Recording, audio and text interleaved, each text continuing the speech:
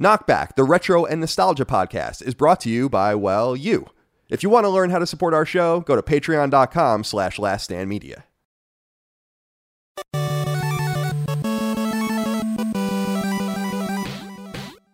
Greetings and salutations. Welcome back to Knockback. My name is Colin Moriarty. I'm joined, as always, by my brother, Dagan Sugar Moriarty. Dagan, thank you for joining me today. How are you, my friend?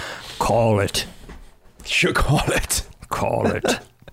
Jesus Christ. We were just talking about, before we went live, I was wondering to Colin, which I do from time to time. I said, did I wear this t-shirt the very last time we recorded?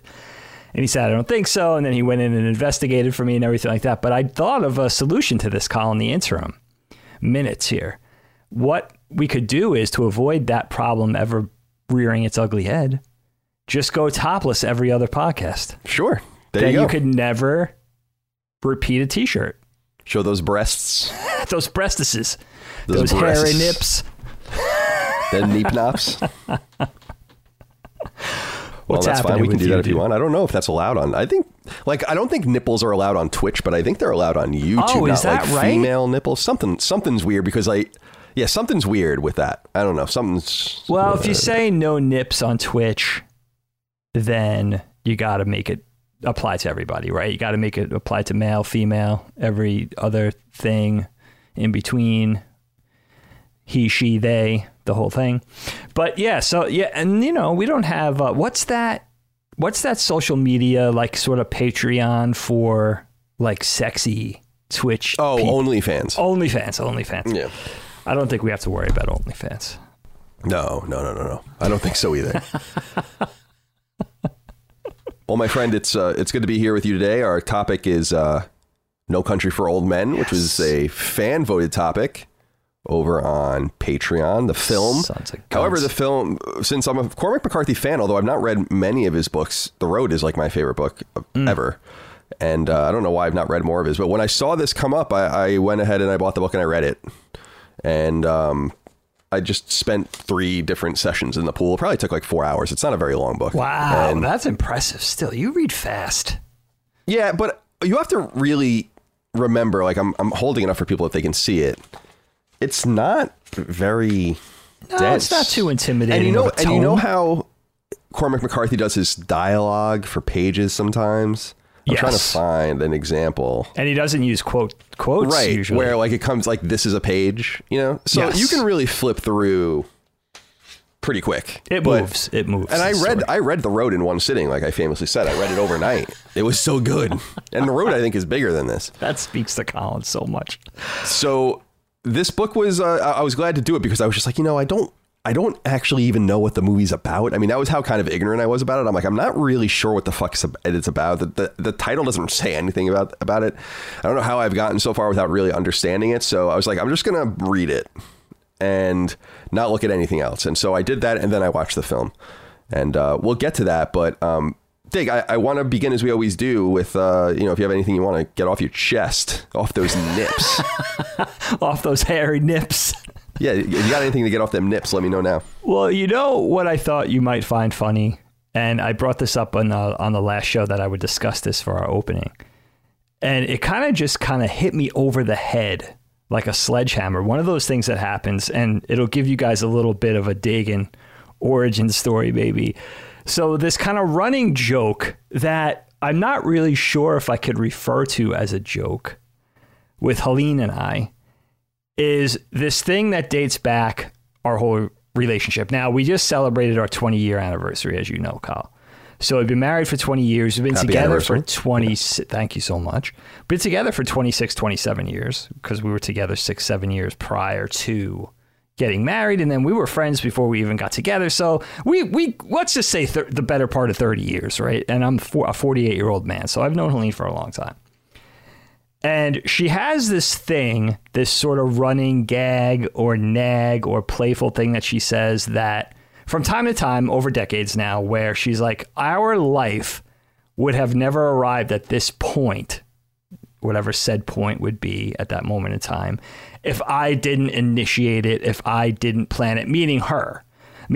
So she'll say things like, we would never be married we would have never got engaged. We would have never owned a home, our second home, have a child, a second child, all this kind of stuff. If I wasn't the initiator, if I wasn't the catalyst and everything like that. And now I like to think every relationship has the planner. That just makes me feel better, because maybe a relationship with two planners, I just can't speak to that. Now, Helene really is the planner. She really gets excited about things. She gets the ball in motion. She gets the gears turning. She loves to do research. She loves to just sort of plan out things. And I'm really not that way. I think I'm a little more laid back when it comes to that. Lazy when it comes to that. I'll totally take responsibility for that. But she's made the joke before and we kind of laugh it off. And then I never really gave it much thought. And then I really started to think about it. And I was like, holy shit.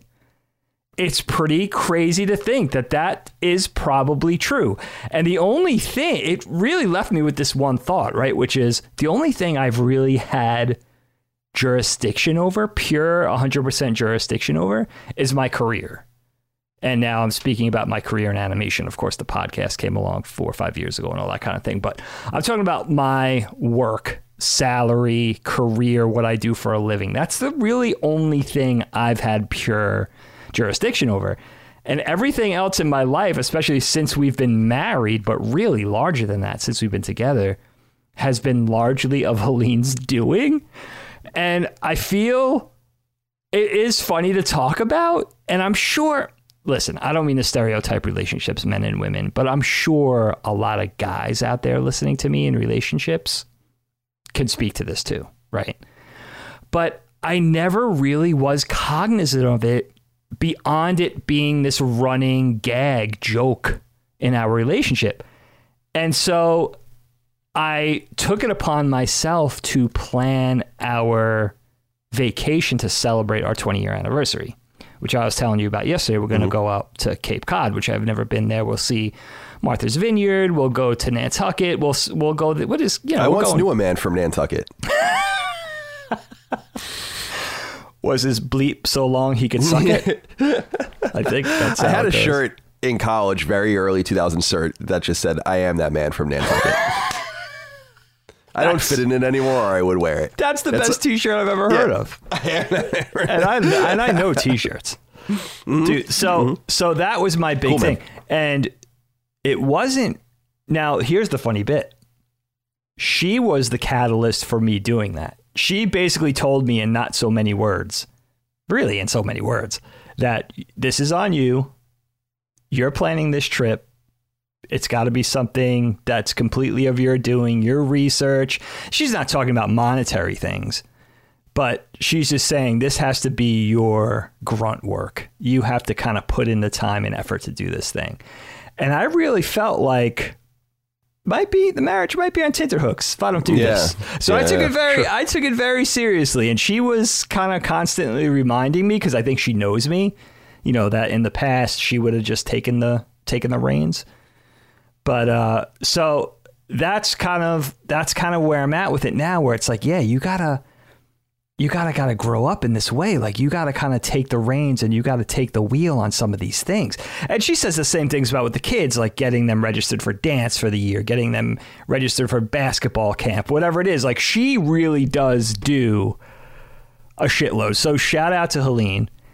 And I'm going to let you guys know how it goes on a running basis with me kind of taking over some of the household responsibilities, because man, I've spent the better parts of 2 decades not really doing shit, basically, which is pretty crazy to think about. Yeah, I mean, it's you're kind of overstating the fact, though. I mean, you are a breadwinner, a hard worker, yes, good dad, true, and fastidious, which I don't think you give yourself enough credit for. You know, like with taking care of the house and all the rest. Thank you, my friend. I get you in the sense that I know when to take advantage of opportunities and when to strike, I think, professionally in a lot of ways. And I've always been good at just taking advantage of those opportunities, but personal opportunities, I'm just like, meh.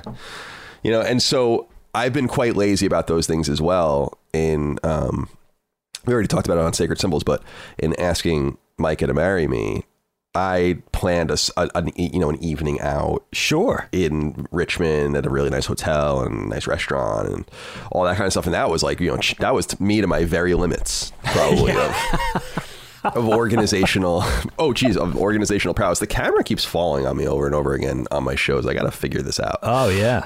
But because it's like, let me see here. Can I put a little like card behind it? I think that might do the trick. I'm not very smart. I don't know how many times I have to tell people that I'm just like, people are like, Colin, one of the things people think is like, oh, Colin, you're intelligent on this, that, and the other thing. And I'm like, not really, because I can't get this camera to even stand up. But in my domestic life, I must say that Micah and I have just a division of labor. Like it just kind of fell that way. Very traditional. I'm pretty traditional. Like I wouldn't mind. I kind of want to have a traditional life. Like I wouldn't mind if she didn't work. I wouldn't mind that kind of thing. Sure. And it works. That formula works for you guys. Yeah, like I'm the kind of the breadwinner in quotes. She has a job. She works with us, but it's I pay the bills and do all that kind of stuff, and I take care of the outside of the house, like the pool, the lawn, the gardens, and all that. And then she takes care of everything inside. She does the shopping. She cooks. That's fantastic. Yeah, I do the food shopping, so that is one. Yeah, you got to kind of make it work for you, and if it's not working, you make adjustments, right? You kind of evolve it so everybody's happy. You got to kind of check in with each other. But will we reach that third decade mile marker? We'll see. Maybe with some adaptation. It sounds like you might. I mean, it sounds like you might. I think we'll be okay. All right. What are you? What are your children going to do? They're kind of old enough to watch themselves, right? Yeah. Well, that's a big thing. We just talked about. We went out for dinner for our anniversary last weekend, a little late, and we were talking about that. It's like so nice now. Lilia's 15, going on 16. Graydon will be 12 in a month. So they're old enough to stay home. So it's like we could run out to the restaurant for 3 or 4 hours, go do this, that, see a movie. We don't have to really be that concerned. We're not going to leave them overnight, who God knows some risky business. That was what I was asking, was that when you go to Cape Cod, were they going to stay by themselves? Oh, no, they'll stay with Helene's parents. Oh, because I was going to say, I think they're kind of old enough. I mean, Dad used to, 15? Dad was going upstate to see his weird girlfriends, and I would... Yeah, that's a good point. You were staying home overnight for days at a time. Oh yeah, I was just left alone at mom's too. I mean, I was alone all the time too. But I was watching myself. That's why I think it's so funny about how our sisters, especially, are very careful and very motherly and stuff, which is cool. Our mom was motherly, but you have to understand, the day that I started 4th grade, I started watching myself from the morning before I went to school until probably like 7 at night. Yeah, you were latchkeying it up. Yeah, definitely. And I don't really think that that's a big deal, to be honest with you. It's not like I'm like, oh, where was my mom to cook me food? I would literally do whatever I wanted. I would come home from school. I'd go to Cumberland Farms. I'd steal money from her boyfriend, from his change jar, and go and buy fucking donuts and shit. I was going to ask about this. You're not mobile at that age. So but I was riding my bike around and all that. Food, right? Right. Watching TV, playing games. Like it was so, to me, it's so funny when I ask, because sometimes in my mind, I'm like, maybe Micah and I will go on a vacation and maybe Declan can watch our house or whatever. And he's going to be in 11th grade, I think. Yes. And to me, I'm like, of course. And I think Dana was like, no. I'm like, dude, I was like 13, 14, 15 years old, just alone from like Thursday night until Monday, basically. Yeah, see, sometimes. That was the 90s and early aughts, right? Yeah, it wasn't that long ago. But the point is that I don't think that was like wrong. It's like my dad was like, you're a fucking 15 years old. Like,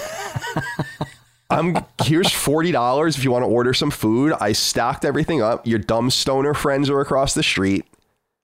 I'll see you in a few days.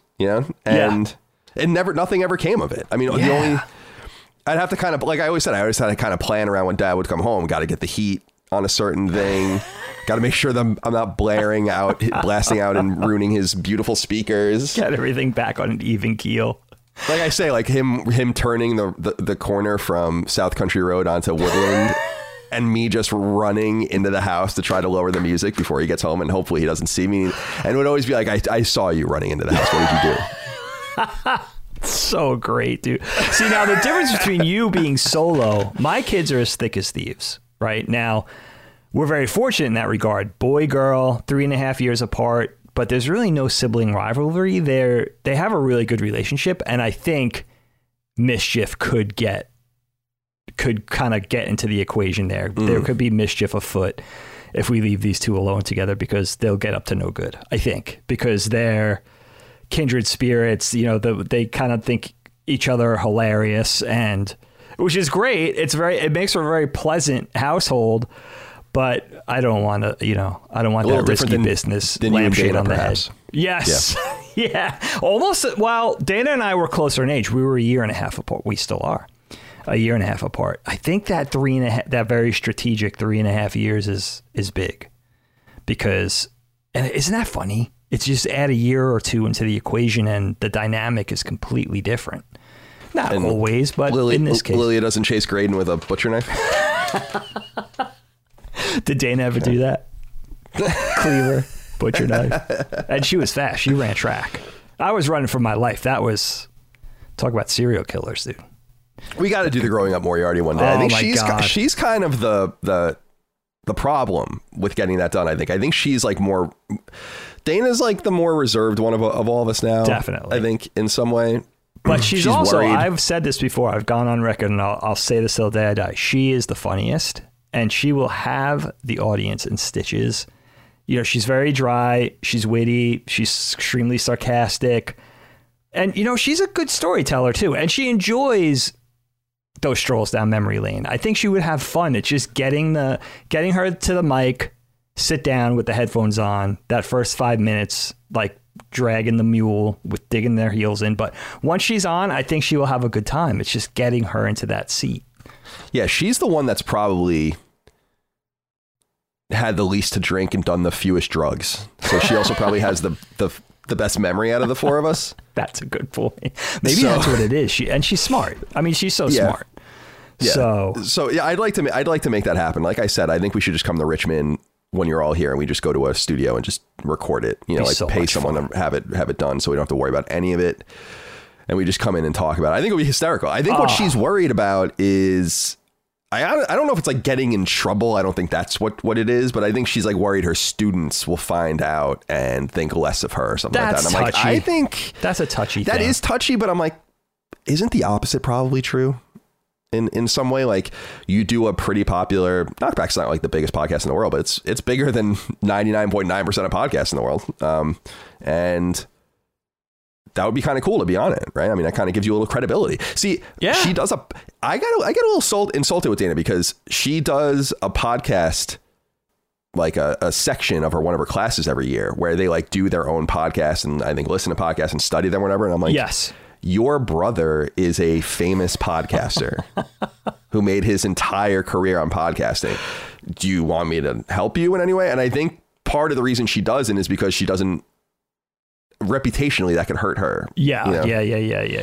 She doesn't want to blend those two worlds. There's wisdom in that sometimes, but I think I think this is completely not a concern for doing this show with the four Sibs. I don't think that would be. I agree. No, I don't think so either. I mean, but it's what she thinks. It's like, oh, so these guys turn on, a podcast to see what it's all about. And there's my brothers talking about showing their breasts on YouTube. So I get it. Hairy nips. And if not for the illegality on Twitch, would Colin be shirtless all the time? I actually do remember, we used to use lapel mics at IGN, and lapel mics are kind of funny. Okay. And we don't use them here. And I used to sometimes take my shirt off and hang at Kind of Funny and hang the lapel mic on my chest hair, which I thought was pretty funny. So that would be fun to do that. That is fast. There's pictures out there of that for sure. Bring that back. That's what I say. That's my vote. My good friend, my brother. By the way, Dave, let me ask you just in real time right now. Please. You're gonna be my best man, right? At my gosh, I'm honored. I was yours. There's a lot of talk in my household about this wedding. People want. We joked with you guys about the destination wedding and stuff, but Lily and Helene are both like, is it going to be fancy and formal and nice? Or like, are we going to be able to are they going to have a wedding? And I'm like, Uncle Kyle's going to have a wedding. They just got, first of all, big congrats. I haven't said that on air. Thank you. Huge congrats. We're so happy and proud of you guys. But, I said they just got, they just made it official a week ago. Give them a little time. I get the whens, the wheres. I'm like, just ride it out. We got to ride it out. Sometimes you got to plan these things. Yeah, we do. I mean, I think we're looking at fall 2023. I thought because in my mind, this is what I'm saying. I'm fucking stupid. So in my mind, I'm like, why can't we just get married right away? Like, I don't understand. In my mind, I always thought people were like, no, we got to prepare and get married every time. But I'm like, what's the point? We have a small group of people that are coming. I think it's going to be like 50 people. Okay. And so like, I'm inviting core family members, my siblings, their kids. Yeah. You know, a couple aunts, couple uncles. Right. And then a small selection of friends. Okay. And we're not having wedding parties. I'm just having a best man, she's just having a maid of honor. Oh, that's interesting to know. Okay. Well, I'm honored. Yeah. Which I feel a little bad about because I've been in 3 different people's weddings outside of you and I cannot reciprocate on that, but it's just not the way it's going to be. Yeah, that's okay. You can't feel that way. Right. You can't always do that. They're invited, of course. But so we're going to do all of that. But then I was like, yeah, let's just get married. Let's I know we have to reserve a place, but it's like, let's just get this over with. I mean, and I don't think I realized in my Neanderthal brain that the reason that it takes so long to get married is because you have to wait, like to find a venue, to get the dress, to do this, to find the catering. I had no idea. I mean, I don't know why I thought, yeah, let's get married in October. Right. Like, what's the big deal? Right. 3 months. It's like October. What are you, fucking crazy? You know, that's so I'm learning, but I'm going to do a few things. I'm going to do a custom suit.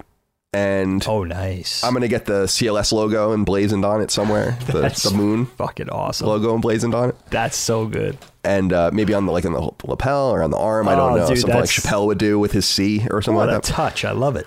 So I'm going to do that. It'll be fun. So yeah, we're looking forward to that, but we have to, so to answer some of your inquiries, we're going to do it in Richmond and we're actually looking at places next week. It's going to be nice. It's going to be at a nice, like originally we were looking at the gardens, the botanical gardens in Richmond. Oh, it's beautiful there. But we don't want to go outside. We think that's a mistake. Okay. So we're looking at fall 2023 to avoid the ridiculous heat. It's 95 degrees in here right now. Very right. Nice. So October, she was concerned about my birthday being in October. And I'm like, I don't care. In fact, let's get married on my birthday so we can just knock these both out at the same time.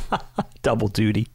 But I was telling her, you know, mom and dad got married October 1st. Dad's birthday is October 2nd. So I'm like, it's unprecedented and I don't care. And I'm very similar to dad. It's like, whatever, dude, you can forget about my birthday. Yeah, I don't care about any of that. It's 1 year. And yeah, we're just going to have a small, maybe 50, maybe 60 max. Really. But we are going to be at a really nice place. I think we're looking at a place that Thomas Jefferson actually owned. Oh, which is shit. pretty cool. Yeah. Like an old colonial place. Oh, that's so calm too. I love that. And then we want to have like craft cocktails. Beautiful. And she had a really great idea and she was saying it in joke. I wonder what you think of this. She was saying this in jest. Sorry, we're taking forever to get to the topic. But she was saying this in jest. But I was straight up like when she said it, I was like, that is a fucking awesome idea. Let me hear this. And she was like, what if we did breakfast? Oh. And I was like, dude, that is such an awesome idea. Like to have pancakes and French toast and an omelet station and all this crazy shit. Like something you've never seen before. No. At a wedding. Like that. Why not? I'm like, are you serious? Because I think that's a really good idea. And she's like, well, not really. And so in our family would love that. Dude, in the back of my mind, I'm like, that sounds actually hysterical. Like everyone would always remember that. You will have never done that at a wedding before or since. And delicious. And delicious. Yeah. Delicious. And we'll have, so I don't know. We'll play. We have time, but everyone's invited. What I'm wondering, Dave, you know, Lil is 15, right? So she'll be, she'll be 16. She'll be 17 in the fall of 2023, won't she? 16. No, because she won't be 16 until March. That's right. Okay, you're right. Yeah. Because I was thinking with her and with Declan, plus ones. I mean, is it possible? That's a possibility. Yes. Yeah. Yeah. Well, at that age, I don't know. It's tough. I mean, I'm just throwing the idea out there. I didn't have a plus one at your wedding, but one of your groomsmen's dates certainly wanted to be my plus one. And I was all about it. Oh, I remember her. I did too. She's awesome. Well. I still she was a great kid. I say kid, but yeah, she was great. She was super fun. Cool. I can't believe that was 20 years ago. I remember that. I remember your wedding so well. Does not feel like 20 years ago, which I think bodes well. I remember being in the pool before. Remember being in the pool in the wedding? Yes. Before the wedding with all of your groomsmen. I think Brian was like smoking weed. It's funny. My memory's slipping, but that day, for some reason, every detail, every part of the day, it's like emblazoned in my memory. It really is. Doesn't feel like 20 years ago. It really doesn't. No. It's crazy. It really doesn't. God, getting old.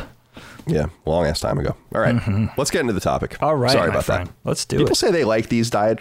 I think as long as I don't get into politics, people don't mind. Okay.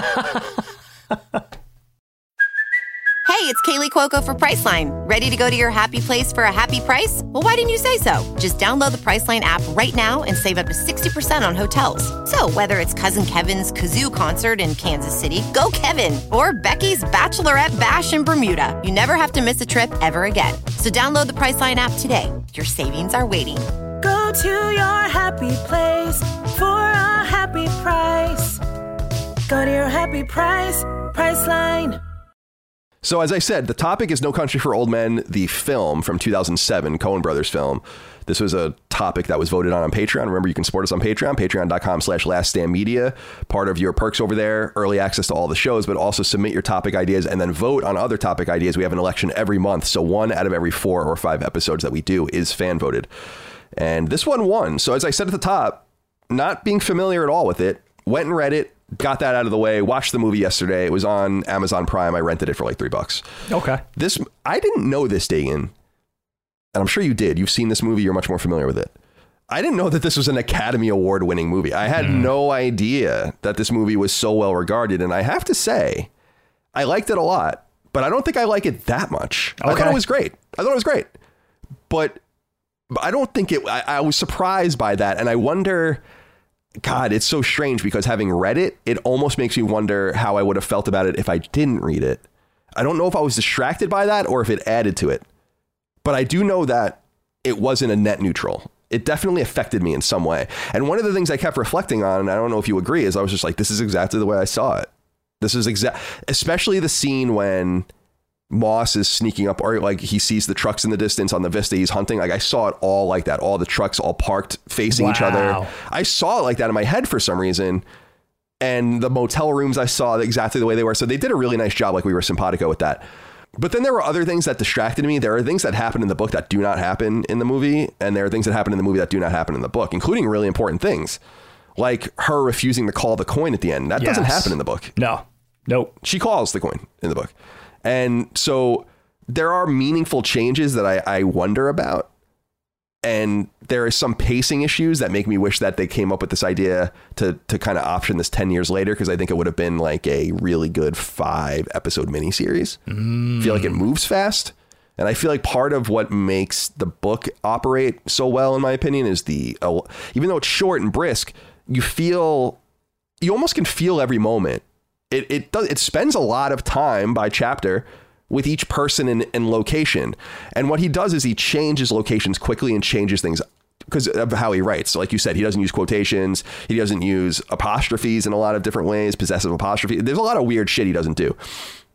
And I don't really understand quite how he got away with that, by the way. I was talking to Micah about that. I'm like, I don't know why Cormac McCarthy is allowed to not use English grammar rules, but he's not. He doesn't have to. So there were some things that were missing. So it's funny because I always want to have that grounding element of having as much information as I can typically. Yet here, all I know, I can't identify if it made it better or worse.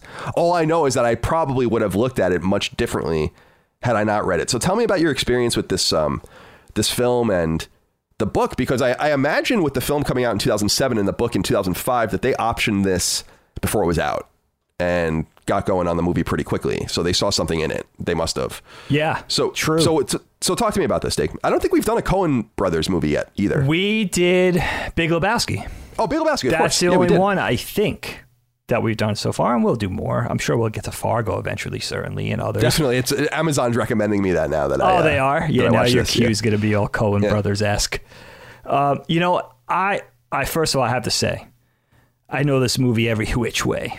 I've sat with it. I've seen this movie multiple times, and I had a slightly different trajectory than you, Kyle, because I saw the movie before I read the book. And since I've reread the book, I've listened to the audiobook, which is actually pretty excellent. And I've seen the movie again multiple times. I watched it twice, I think, maybe even more than twice, just for our conversation. And I'll start by saying, as the Knockback faithful surely know already, we worship at the altar of Cormac McCarthy anyway, right? But I do think this film is a masterpiece, and I think it's even better than the book. Now, I kind of feel for you because I think this is a film you really have to sit with. I think this is a film you have to see multiple times. I think you have to kind of let it wash over you, ruminate, gestate, let it sort of seep into your pores a little bit and rewatch it. It's a movie that I think a lot of people identify as one of the best movies ever. A lot of people identify it as the best movies of the last 20 years or so. And one of the Coen brothers' best. And, these are among the greatest directors who ever lived, right? I think writing, dialogue, casting, acting, directing, of course, Roger Deakins, cinematography, the level of detail, which equals, I think, a high level of rewatchability. And it's a strange beast because for as bleak and grim of a story and a movie this is, I think it has an equal level of entertainment and just, it's kind of a unique beast in that way. It's very entertaining. It's very compelling. I think it's a masterwork of suspense and tension. And I don't see over 2 hours that many chinks in the armor. And it's somewhat faithful to the book. It's not 100% faithful to the book. It's maybe 75% faithful to the book, I would say. But, I think it's amazing because every time I watch it, and I know it pretty intimately, I come away with just as many questions as questions that weren't previously satisfied, and I think that's what really makes it so daunting and so compelling to go back and revisit, because is it a horror film? Is it a work of tension? Is it drama? Is it a new play on a Western? What is it? Is it an amalgamation of all those things? I'm not sure, but there's so much to talk about with the story, and it's really, I realize, like, it's one of my favorites. And it's funny when you compare it to something else we've talked about by the Coen brothers, like The Big Lebowski, because I prefer a movie with that tone. It has a wit, it has a certain level of humor. It has that dark comedy edge. And even though there's some comedy and some levity in this, oddly, this is a much darker film, obviously. I usually prefer The Big Lebowski formula, but I'm all in for this movie, man. I just think, honestly, I think it would be hard to replicate something like this. And, it's just, I couldn't wait to see what you think. And it also gives me a new level of appreciation for our audience in this being a fan voted topic. I mean, I love you guys anyway, but now, your stock just went up in my book too, no pun, because this is one I couldn't wait to talk about. Yeah, I was excited to get to this one too. I want to be clear that I think that the movie is excellent. I agree with you because you said that there are like no noticeable chinks in the armor. I think that's a great way of putting it. Like, I don't really know very much what's wrong with it. I think I'm just surprised by how much people took to it because it is so, I don't know. I feel like it's so weird. I feel like what's especially weird about the movie that's even more weird than the way it comes off in the book is the whole Carson Wells thing. Like, I feel like that is so confusing in the movie. I think that is one. I think it's confusing in the book. I'm totally not even sure what the hell that's all about. Like the whole thing where he's just hired by some company or something. And yeah. I don't really get it at all in the book, and I don't really get it in the movie.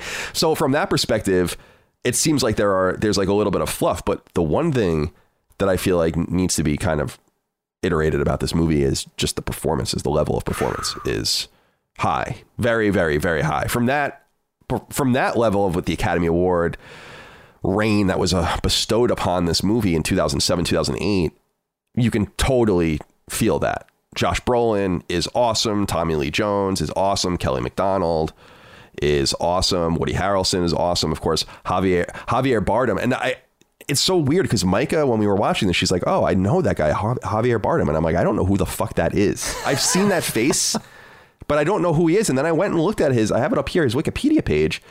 He won an Academy Award for this, but is nominated 3 other times and has like a whole separate wiki page just for his filmography. And I'm like, how do I not know who this person is? I do not know if I've ever seen a movie with this person in it, or at least that I don't remember seeing him in it. Yeah. Because in looking at his filmography, it's like I've definitely seen some of these movies, but I don't remember him in it. But he's exceptional. So everyone's performances are really great, and I guess it starts there. Let's talk about them. How do you feel about these actors? It's one of those things, and the book does a good job of this. This is, of course, the great advantage of The Road as well, in an even more extreme way, is that he just focuses on so few characters that you do seem to get to know them very well, even though it's just a slice of their life, a very brief slice of their life. You kind of get them, and I really dig that. So what do you think about the various performances in the film? Oh, dude, they're so... It's one of those things. It's really one of those films where, and of course, I was fortunate because I saw the movie first. So by the time I got around to the book, I was already seeing the characters this way in their cinema, their cinema presentation. But I mean, let's start with Tommy Lee Jones, right? I mean, you think about him being this consummate actor. He pops up in things. He's always good. I think about him with The Fugitive previously, where he plays the cop pursuing Harrison Ford's character. Of course, you think about him in the Men in Black series, but I don't think I fell in love with Tommy Lee Jones until the opening monologue of this movie. The opening 3 minutes where he's talking over the various vistas and landscape of this West Texas place. And dude, he is just, there's so much gravitas in his performance. I know Tommy Lee Jones is from West Texas. I know he's of that place, and it does feel very authentic. You buy him as this aging sheriff who's having trouble evolving with the times and just really takes exception to the way things have been going in this place, and just longs for a past time where things were simpler, less dangerous, less deadly, and all of this.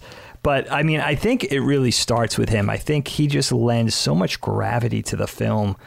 And I don't know, for you, in having read the book first, were you seeing it this way? Did you like him in the part and all of that? Yeah, I didn't know who was really playing anyone, so I envisioned him just as an old man who is torn. See, the one thing that the book does more than the movie, and I keep mentioning the book because it's not supposed to be about the book, but it does a really good job of setting him up with his wife a lot more. They talk a lot more about his family life and his home life, and Sure.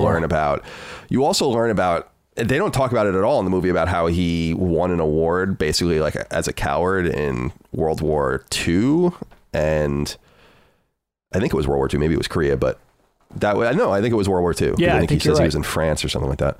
And there's this whole thing chasing him and kind of painting his character that we don't ever learn about in the movie. So they cut that out for a reason. I don't know that it necessarily needed to be there for the film adaptation, but he's excellent. I totally agree.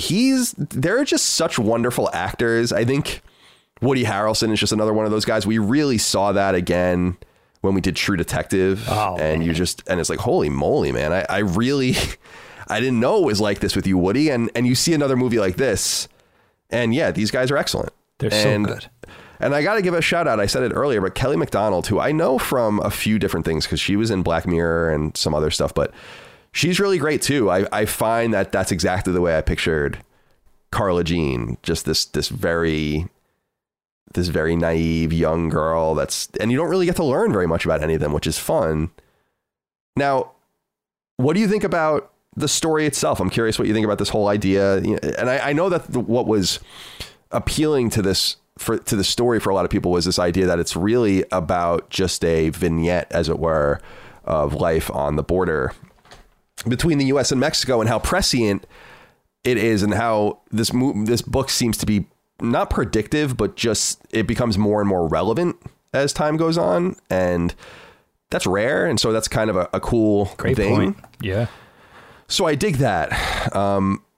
But it's so funny because he finds, the whole story revolves around Moss finding this money, but then going back to the scene of the crime, he could have gotten away with it, which is what is so annoying. Unless, of course, Chigurh got near him with the box, like the electronic box that was tracking him, the tracker. But otherwise, he would have eventually figured it out. It's so frustrating because there are so many moments where it's like, how did you not look in the bag? How did you not look through the money? Why did you go back?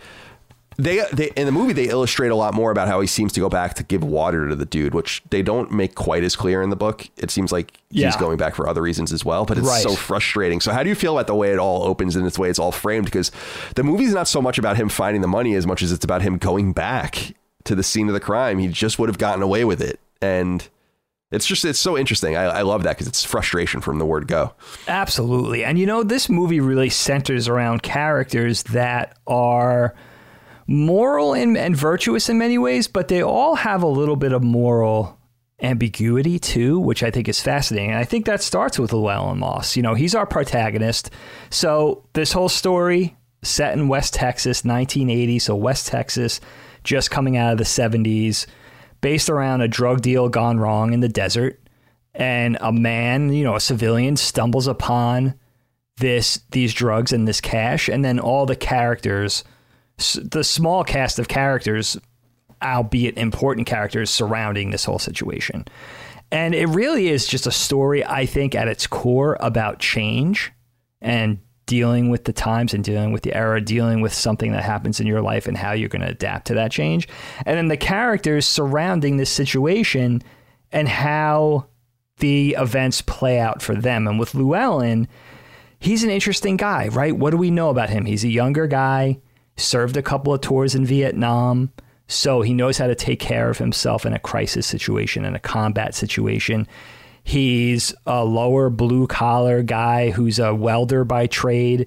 He's married to a young girl. They live in a West Texas trailer park, and he stumbles upon this suitcase full of $2.4 million. And what do? He does what most of us would do. He takes the money. And then, as Colin said, he takes the money. There is a transponder in there, at first unknown to him, so a locator. But then in this massacre that he stumbles upon in the desert with all these dead guys and machine guns and dead pit bulls and blown up pickup trucks, he stumbles upon one guy who's still alive in the cab of one of these pickup trucks.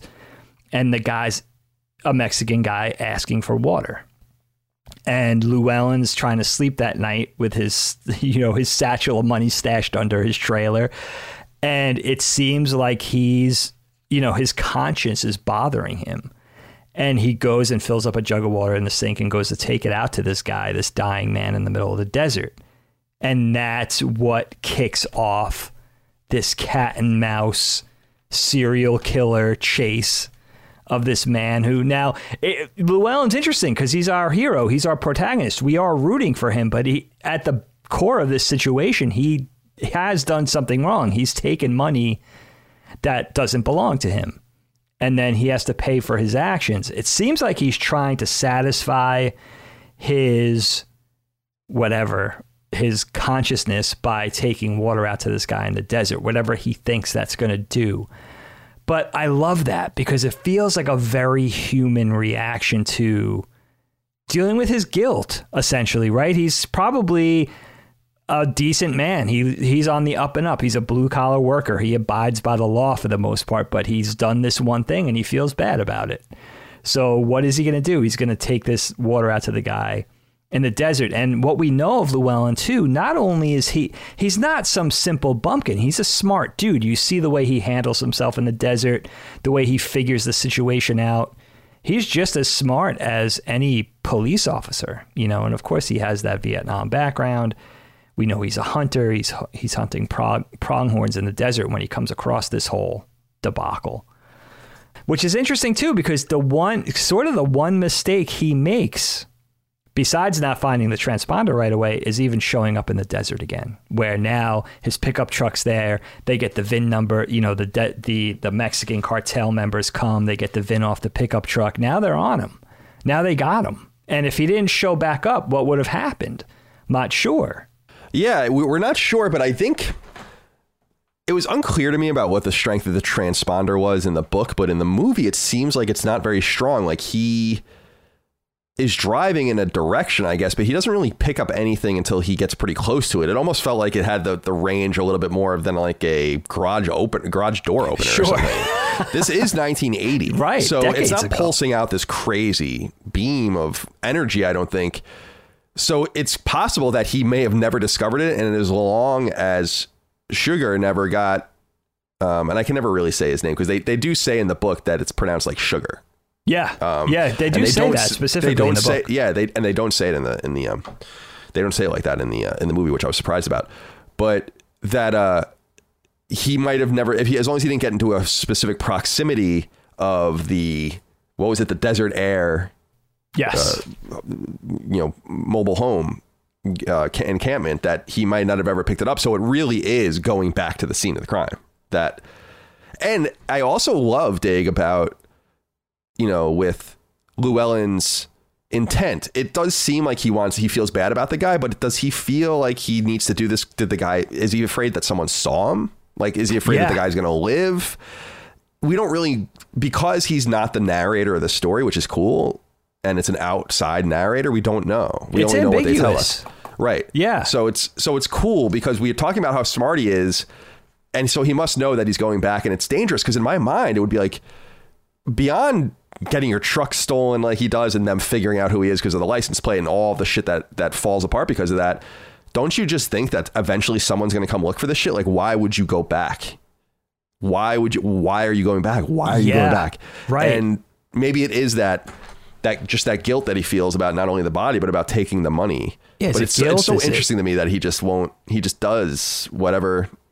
He makes the wrong move. He really does. Is he looking for answers? Is he looking for closure? Does he want to get caught? I mean, it's almost like it's one of those ambiguous things in the movie where we got to kind of read into it a little bit. But there's something in that makes it feel very authentically human to me, where it's like he might not even know. He might just be reacting to one of the craziest things that could possibly happen to a human being and stumbling upon this money and this drug deal gone wrong and this mass murder out in the desert, like something completely unexpected, and just kind of the trauma almost of dealing with that and questioning yourself and having to answer to your wife and lie to your wife and wanting a better life.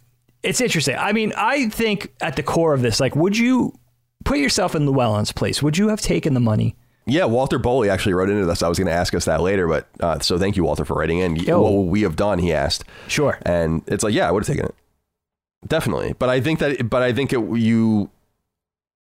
don't know, like,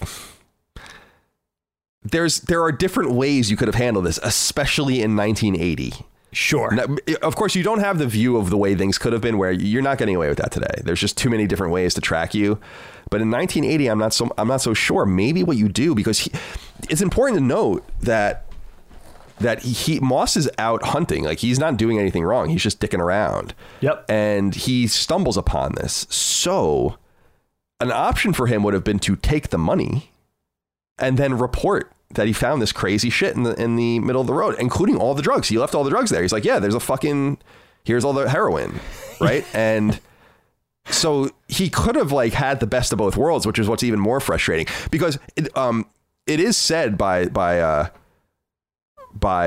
Tommy Lee Jones. He notes that there's no money here, and they have that awesome discourse with him and the deputy. He's like, do you believe that there's no money? He's like, no, I don't ride do, or whatever the hell kind of weird shit he says.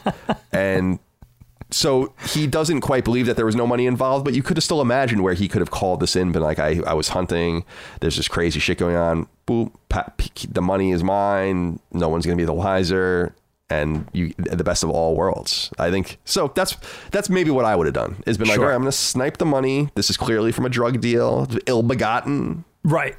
Life-changing. I mean, $2.4 million is life-changing money now. In 1980, that's 4 times more money than it would be today. So, yeah. Well, what would you have done, Dake? Do you think? Do you think you would have taken it? I thought about this at length. I think I'm such a worrier and really a worrywart at my core that I think I would have taken it. But I think I know my dumbass. I would have been justifying it to myself that I'm taking the money clearly from drug dealers, from a drug cartel, from bad guys. And that's how I would justify it. It's not like I took the lotto winnings from some sweet marm, some sweet grandma, or some Wall Street broker, some innocent Wall Street broker's house, or a Hollywood type or something. Like, this is blood money. And I'm living in a trailer with my wife. I'm honestly, obviously of meager means. I don't have much. I'm a blue collar dude. So let me take this. And I know that's how I would justify it in my own head. But I feel like there's something there beyond even knowing about the transponder, which we don't even know about right away, that there's a locator hidden in this satchel. I feel like I would have transferred the money from that bag into my own whatever backpack, brown paper bag, whatever, just for some reason. And I wouldn't have taken all of it. I'm not sure how much I would have taken, but I don't think I would have taken all of it, which leads me to believe that I might have been a little more clever in a go around sort of way than Llewellyn, because I might have come across the transponder, because he comes across that stack of singles in this otherwise stacks hordes of $100 bills, which is very suspicious. So you'd see a stack of singles in there, which I love. That's one of those details in the movie where it's like, wow, yeah, they didn't want to cut hundreds of $100 bills, so they put singles in that specific stack or whatever. So good. But I think that would be, I don't know that many people that honestly could say that they wouldn't take $2.4 million. Well, the reality is if this really happened to me, I'd probably cry and call the cops, but yeah, I like to think that, because it's what you said. If I find a wallet, I find something, it's different. You want to try to return that to people. These guys, I don't know. You don't want to be on the wrong side of them, but knowing what we know about them, they would have just killed us for seeing them anyway. So you might as well just take the money. He has that great, Sugar has that great quote later on when he's like, well, did you see me? So are you going to kill me, sir? Yeah, it's so good with that whole weird thing. I want to talk about Josh Brolin just briefly. Nick Gobbler wrote into us and said, movie is a brilliant masterpiece, and I remember reading the script before seeing the film. Perfect translation to film. I believe that Joel from The Last of Us was loosely based on Josh Brolin's character. This I would believe. It's funny if that's true, because, and I don't know that it is, but I would believe it. And it's funny if it was true, because The Road is so clearly an inspiration for The Last of Us as well, that at that point, it's Cormac McCarthy that is more an inspiration for the Last of Us than anything else. Did you see the connection there between Joel and Josh Brolin's character? No, but I could certainly, that's a great pull. I could certainly see that. There's definitely some things in there. I think there's definitely some points of comparison, and it's interesting with Llewellyn, because again, you're trying to see, for me, I'm watching this movie with a moral compass, right? Everybody is. So you're trying to see which way it's going to work out for him. And again, you're pulling for this guy, but you just know, I love kind of taking this journey with this guy, because you just know at the core of things, he's done something wrong, despite being our protagonist and our hero. And we know he's running from some really bad people. And we know just from his exchanges and the things he does and his interactions with his wife and others that he's not a bad guy. He's just sort of beholden to money, just like every human being, right? Especially think about $2.4 million in 1980s terms. But we just know there's he's done something morally unjust at the center of things. He's kind of brought it on himself. And we're still rooting for him, which I love as a clever sort of ride along, that we're getting to take this journey with this guy, this adventure. Even though if you're kind of betting on karma, we know he can't possibly win, And I'm a big karma guy. I'm a huge karma dude. So I think it's such an interesting journey. And of course, we're not going to spoil the way it plays out yet. We'll get there. But talk about subverted expectations. This is a masterwork of that. Oh, yeah, no doubt. No doubt about it. Let's talk about the antagonist, Anton Chigurh. Cody Gardner wrote into us on Patreon, says, hello, Moriarty Bros. I think Javier Bardem's, and I think I'm saying his name right, I don't know if I am. Yeah. Chigurh is one of the best movie villains of all time. Do you agree? And what do you think of the ending where he seemingly gets away? So let's talk about this character. What do you think about our friend Anton here? We meet him, as we do in the beginning of the book, in the beginning of the movie, strangling out a cop. And he takes on, and I wanted to make sure I wrote that in my notes, he takes on in the movie an almost Metal Gear Solid boss type persona in my mind, especially with that air gun that captive bolt pistol, which is a cool, it's really sick weapon, but it's very Metal Gear, and just like this is his thing, and he just kind of has like this Terminator-esque walking around doing his thing kind of vibe. But nonetheless, I'm curious what you think about this Academy Award-winning performance and how it translates in the film. Man, so chilling, so ambiguous. One of the great movie villains of all time. I think about all the great movie villains, right? You got Darth Vader. You got who else? Who else is a classic? You know, you got the Bond villains. You got Michael Myers. You got Freddy. You got Leatherface, Pinhead, whatever. So part sort of mystical, supernatural serial killer, and then part alien and part human that just kind of abides by these strange, unique codes or whatever. I love, first of all, Javier Bardem is an interesting guy because he seems like such a warm human being. He seems like such a kind spirit, and he's got this really elusive filmography. If you go on and look, he's done all these things that you would know. Oh, he's popped up in this, not just English language films, but in his native Spain, in Madrid, he does a lot of Spanish language films still to this day. And I think he has a home still in Spain. So he's back and forth. I think the last thing I saw him in was, before this, was Vicky Cristina Barcelona, that Woody Allen movie, which is an interesting part too, and a much different part. He plays just a regular dude, and it's about relationships.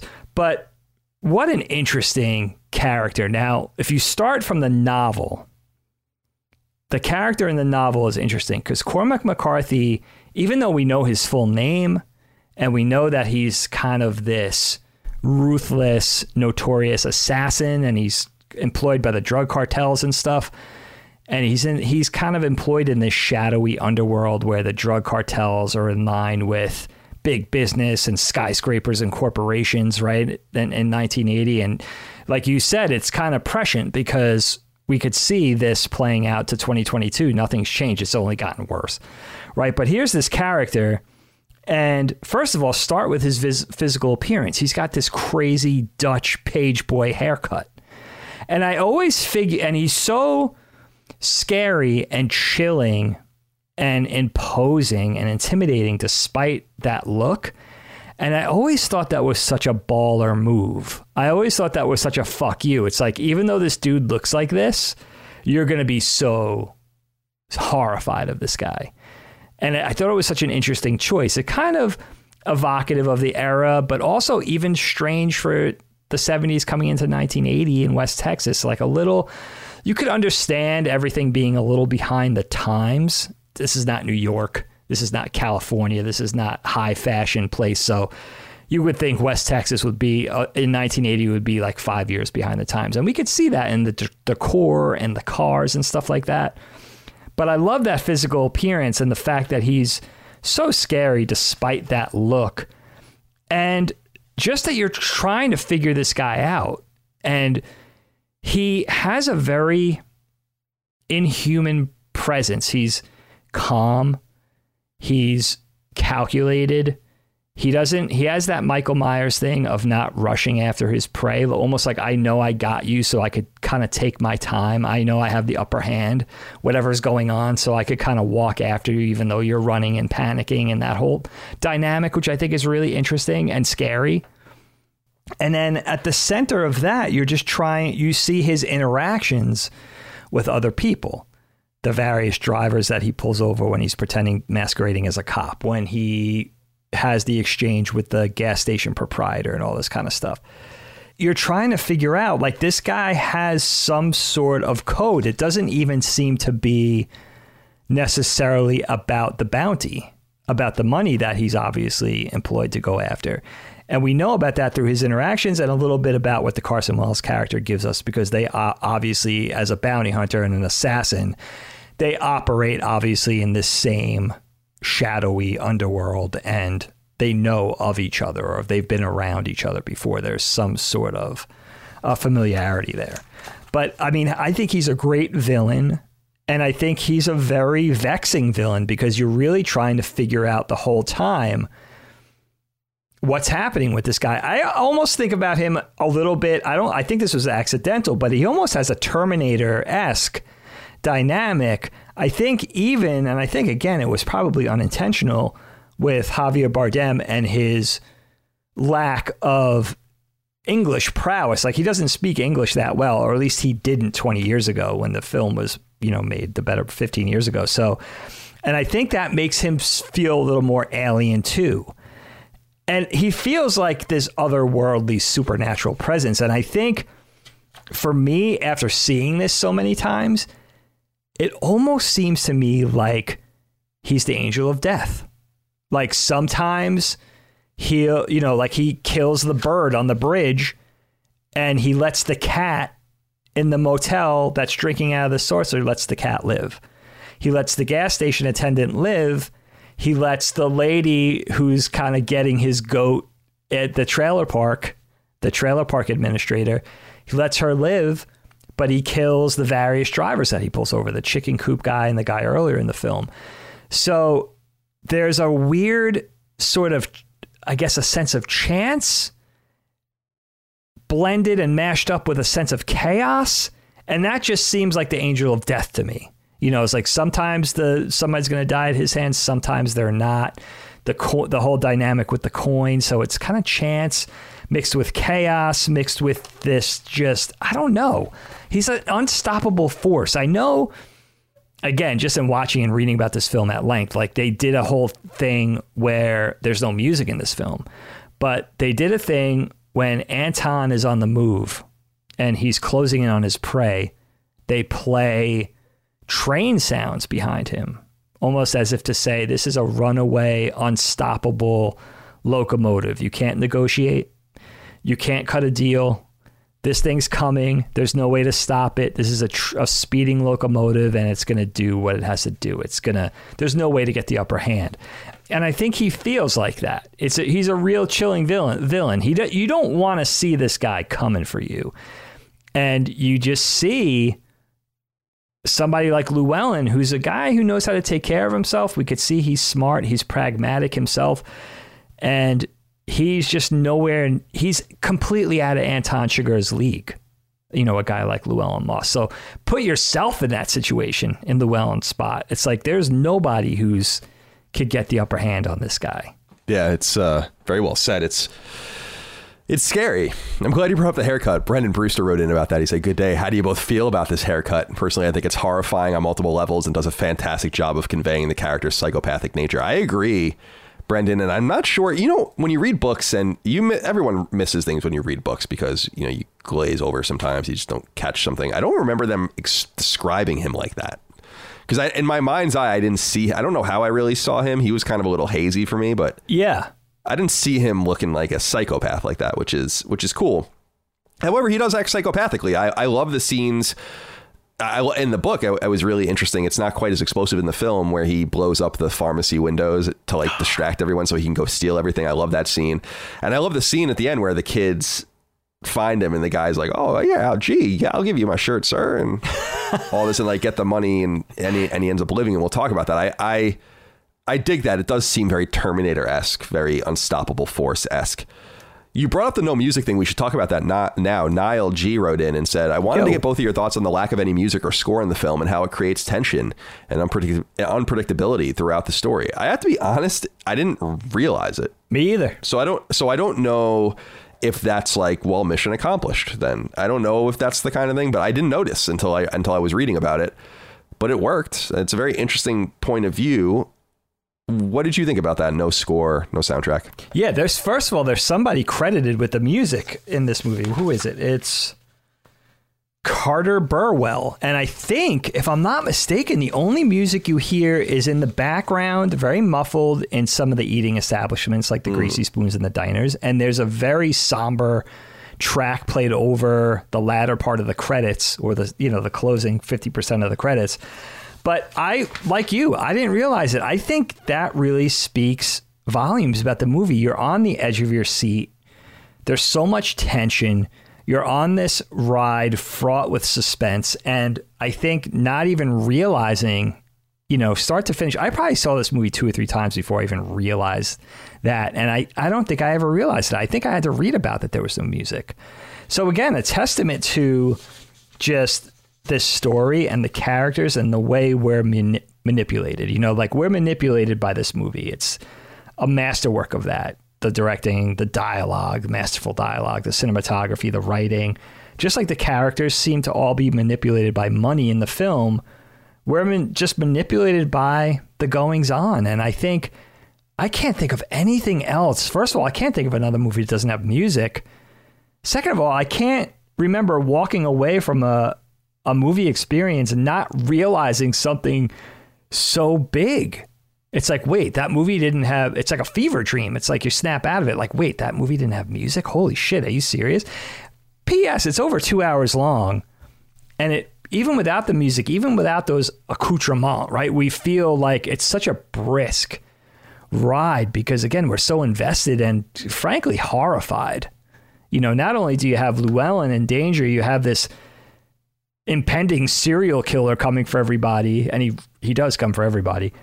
And you have Carla Jean, who's a victim, who we'll talk about. And then you're kind of rooting for this aging sheriff too. And how is it going to play out for this guy who's kind of this good guy, but ultimately this reluctant good guy who's afraid, and just, again, pining for a different time and place. You really feel for this guy and you really want to know how it's going to work out for the heroes.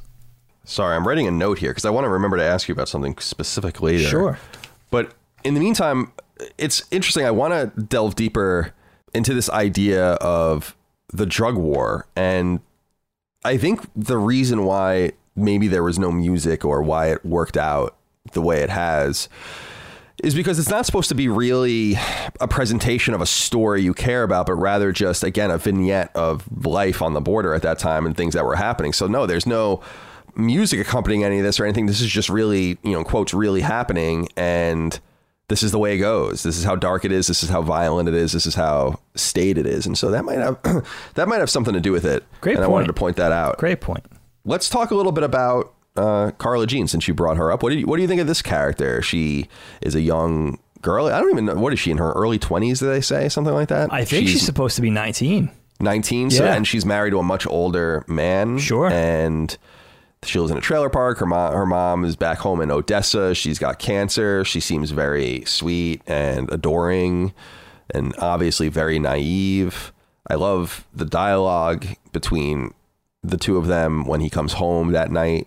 And, how he says, like, he's like, yeah, what do you got in that bag? Llewellyn, and it's like $2 million or, a bunch of money or whatever he says, which I dig. I think that's pretty cool. So she was a welcome performance and a very relevant performance because she's really the only woman in the entire movie. So, other than, and again, I think there's really a second prominent woman in the book, which is not Wells. Why can't I think of his name? Bell's. Tom. Yeah, Ed Tom. Yeah. Bell's wife is much more prominent in the book. She really basically is. This leaves Carla Jean as the only female in the entire movie of any consequence. So what do you think about her character and the performance of Kelly MacDonald? Yeah, that elusive Cormac McCarthy female character. Supposedly his new novel's coming out. One of them centers around a female character, which is going to be really interesting to read Cormac McCarthy writing about women. Because I think I've read everything now or listened to the audiobook version. So, and they're very, very spare female characters in his books, which that notorious Oprah interview with him, right? What does he do? He gives almost no interviews. He was born in 1933, so he's been writing since what, the 50s, 60s? And yeah, I think his first book, which I was looking in preparation, like I've never read his first book, but I think it came out in 1965. That's The Orchard Keeper? Yeah, The Orchard Keeper. Good book. But it isn't, first of all, Kelly MacDonald. The first thing you have to say at the center of the conversation with her is that she's Scottish. She's of Scotland. And I think the first thing I ever saw her in, she had that thick Scottish accent because I think it was Trainspotting in the mid-90s, right? Yeah, Trainspotting, yeah. And then, of course, I got to know her very well when she was in Boardwalk Empire. She plays Nucky Thompson's wife, Margaret, who I think is supposed to be an Irish character in her 45 episode turn in that series, which I loved, Boardwalk Empire. But seeing her pop up with this West Texas drawl. She's this young Texas girl, and she's so convincing. I mean, what a performance. And even Tommy Lee Jones has gone on record saying, like, I would have never known. And that's where I literally grew up. You know, I'm a 70-year-old man. That's literally where I grew up my whole life. So that performance is so great. And you feel for this character because she really is the one true victim. When Llewellyn takes the money, he's not trying to victimize her or put her in a precarious situation, but that's what he ends up doing. And she's the one who's really beholden to everybody else's actions. And you really feel for her because she's so sweet. She's taking care of her sick mom who has cancer. She's super young. She's still in her teens, which means they've been married for 3 years when we meet them. So she got married when she was 16 years old. She works at Walmart, although Llewellyn tells her she's retired. She's now retired from Walmart. And she's just she's a great character because we're rooting for Llewellyn, especially because of Carla Jean, because we want to see it work out for her. And, you know, it's so chilling when Anton catches up to her at the end of the film, which is more towards the center of the book, I think, right? But at the end, almost to the end of the film where he catches up to her and it's so masterfully executed because, again, a perfect example of show don't tell when he walks out and checks his boots on the porch. But she's the one who maintains a little power over this unholy, hellish serial killer because she refuses to call the coin flip and makes Anton sort of do what he's got to do of his own volition rather than go by these coins which have some kind of odd power over him. And he's, some sort these coins operate at the center of his philosophy, his code, and the whatever rules he abides by. And she's the one character who bucks that. And she's this little girl. So a powerful character, even though unfortunately she gets cut like everybody else in this character's path. Yeah, I'm just flipping through the book. I can't find it where that scene happens. I'm pretty sure, as I said, she does call the coin in the book. I could be wrong about that. Not only that, but right before it says he shoots her, he's kind of explaining his code to her and saying, I got here the same way the coin did. There's no, blah, blah, blah. And he kind of explains his philosophy in not so many words. And she agrees to it. And she says, I do understand. And he says, that's good. And then pulls the trigger. So it's very sad. So I like what they do in the movie where they kind of give her, even though she's murdered, they give her this little win over him. At least, I don't know how you would say it.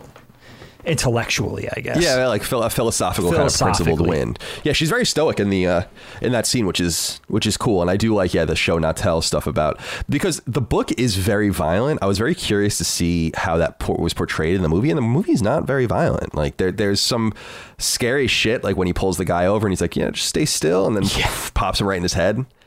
It's very, very but it's not very gory. It's not so bad. I think some of the worst stuff they show in that respect is when he's like pulling the things out of his leg and stitching himself up. And those guys are doing surgery on himself. Yeah. It's funny because I've seen the Coen brothers refer to this movie as violent, and I'm just thinking, like, really, like, I found think of like the wood chipper scene in Fargo. Yeah, Fargo, I was going to say, is way more violent. So and we're coming off of Game of Thrones as well, not to be sarcastic, but that is just so violent as well. Man. I think maybe we're desensitized a little bit, but I was surprised. I was pleasantly surprised, especially because I was watching with Micah and she's a little squeamish with that stuff. Sure. I'm not. Me too. I don't want to see real life violence, like live leak violence. That's always hard for me to see. Yeah. You see like a beheading or something like that. It's like, oh God, but a beheading in a TV show when I know it's not real, I'm like, oh, who gives a shit? Yeah. Fiction, right? Yeah. Whatever. So I don't know what that's about. Because you could, the fucked up thing is you could tell me something real was fake, and as long as I really didn't know, I'd be like, oh, okay, that's very, very convincing.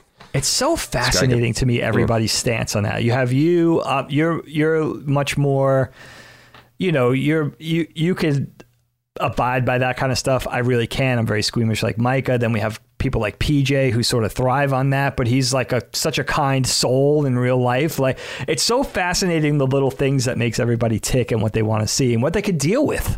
You know, I gotta get a little more stoic with that kind of stuff. That's okay. It is what it is. I mean, I totally understand people. Like, I roll my eyes at sometimes when people are scared of this, that, or the other thing. But it's like, well, I'm scared of my own stuff. So it is what it is. Sure. Dig, am I crazy? Yes. Or is there an entire... Yes. Or is there an entire section of the book not in the film, which is when Moss picks up the random girl? Yes. That's not in the movie. They kind of hint at it because he has that like interaction at the motel with the woman at the pool, which I don't know if that's actually in the book. But in the book, for people that didn't read it, he finds this like hitchhiker who's like 15 or 16 years old, this like kind of like slutty girl. I mean, they describe her a little bit like that after she dies in the book as being, you know, that Carla Jean's not going to be so happy that he died in her company because she is also killed with him. And so it's interesting because they're together for like several days, I think, and have this rapport going on, but it's not sexual. I don't know exactly what the hell was going on with that, but why do you think they cut that out of the film? Because I noticed that was missing. Yeah. In the book, I think, so what we're talking about is in the book, Llewellyn picks up a young teenage hitchhiker. She's 16 on his way. I believe in the book, he's on his way down to El Paso. He picks up this teenager and you're like, oh shit.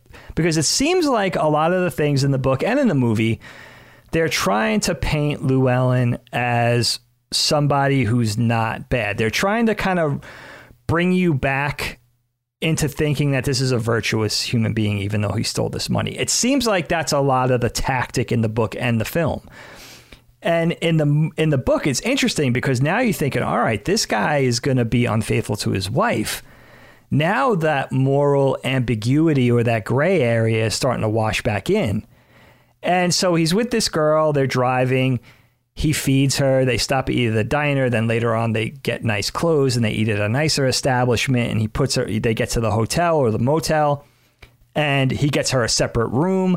So he's just being like it turns out he's just being like a nurturing father figure to this girl, it seems like. There's nothing sort of at play that's, you know, detrimental to her. He's not trying to move in on her. He's not trying to sleep with her, it turns out. So, and she's surprised by that. I mean, that's what she's kind of expecting. She thinks that's what he's going in for.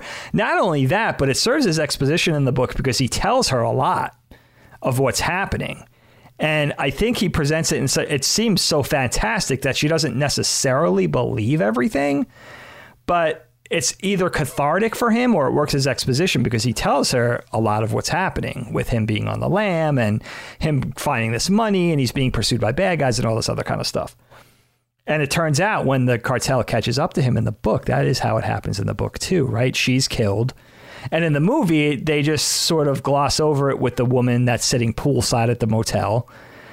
And there's that brief flirtation, but he does say that he's married and he's waiting for his wife and he shows his wedding ring and all of that. And then it turns out that woman who is still trying to get him to have beers with her when the cartel catches up to Llewellyn, she is the one floating in the pool. She is killed. But they basically make that female character and that scene much smaller in the film. They kind of, I guess they excise it as unimportant, at least in their version of the story. But that is an interesting choice. And it is a big section of the book. I mean, this goes on, this kind of road trip with this teenage hitchhiker goes on at length for dozens and dozens of pages. So it is an interesting, and I don't even know. Do we find out her name we must find out her name. I don't think so. Okay. I don't know. Maybe we do. I don't remember, but I don't remember that. Yeah. I thought that I was weird. Because I was interested in who was going to play her and like how that was all going to come off, because I think visually that would have been really interesting to see him not being interested in this other girl at all. But you also wonder in the book if this is how it began with Carla Jean too. I mean, like, we don't really know how they met. And he picked her up at a younger age, obviously, too. Yeah, so she was 16 at Walmart, right? Right. So it's like, oh, wow, is this playing out again? Right, exactly. So I thought that was interesting, like getting into old habits. But yeah, they don't play into that at all. I don't know why, because I don't think the movie feels long at 2 hours. I feel like you could have given us 2 hours 20. I don't think I would have been disappointed, and I think we could have gotten more of this. Definitely. So, and more of I'm sorry, more of Ed Tom's wife as well. Sure. Which again is really relevant in the book because he's kind of, they don't really play it up in the movie, but in the book, it kind of is, unless in my interpretation, it's represented as him longing for the normalcy that he realizes he can have as things outside of his control get crazier and crazier. He doesn't want anything to do with it anymore. And his touchstones are these interstitial dinners that he has with his wife where he gets called away. Sure. And then finally doesn't. Right. And they don't really mess around with that so much, which is interesting because they do have like the horse thing in there where they're talking about renting the horse and how his wife doesn't get paid for it and all that. That is in the book as well. Sure. But yeah, I thought that was kind of an interesting thing. Let's talk about Llewellyn's death first. John Barnett wrote in and said, "Hey, Moriarty Bros. One of the most shocking parts of the film was Llewellyn's death and how it seemed to come out of nowhere in the film. How did you all feel about this reveal?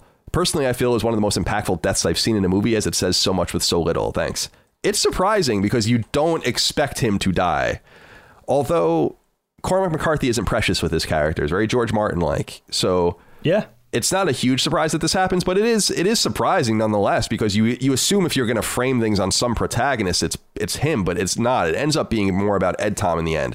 And that's kind of telegraphed through the entire story, both in the book and in the film, but more in the book because of all the interstitials. Like the opening dialogue where they're showing all the vignettes of the different landscapes, that whole thing is in the book as an italicized, one of the interstitial chapters. I wish they kept doing that, because that kind of allows it to be framed in that way. But sure. Nonetheless, what did you think about Llewellyn dying? Is it expected? Is it sad? I don't know that I feel much of anything about it, because we don't really know anyone who cares about him except for Carla Jean. And the only person we know who cares about Carla Jean outside of Llewellyn is her mom, and her mom doesn't like him. Yes. So it seems like in some way the only somewhat objective view we get of the quality of the man indicates that he's not the best person. But maybe he was. I mean, he was a welder. He has some sort of life for himself. We just don't know enough about him. So it's sad to see someone die. But it's, as you said, he kind of volunteered for this. He entered into this fracas himself. He didn't have to take the money. He didn't have to get involved. He didn't have to go back, which is, again, the entire crux of it all when they steal his truck. So talk to me about his death. Yeah, I mean, this is that subversion, right? You're not expecting the hero of your story, even though he's a strange hero. He's not an anti-hero, but he's kind of a strange hero, kind of a strange protagonist, to die just a little over halfway through the film. And he's not murdered at the hands of the guy going after him. He's not murdered at the hands of the antagonist of the film and the guy that we're expecting to catch up with him. He's murdered by some random Mexican cartel guys that are, sort of embroiled in this jackpot that the mother-in-law inadvertently gives them the information of where he's going and catch up to him before Sheriff Bell could get there. Right before he gets there. I mean, a minute before he gets there.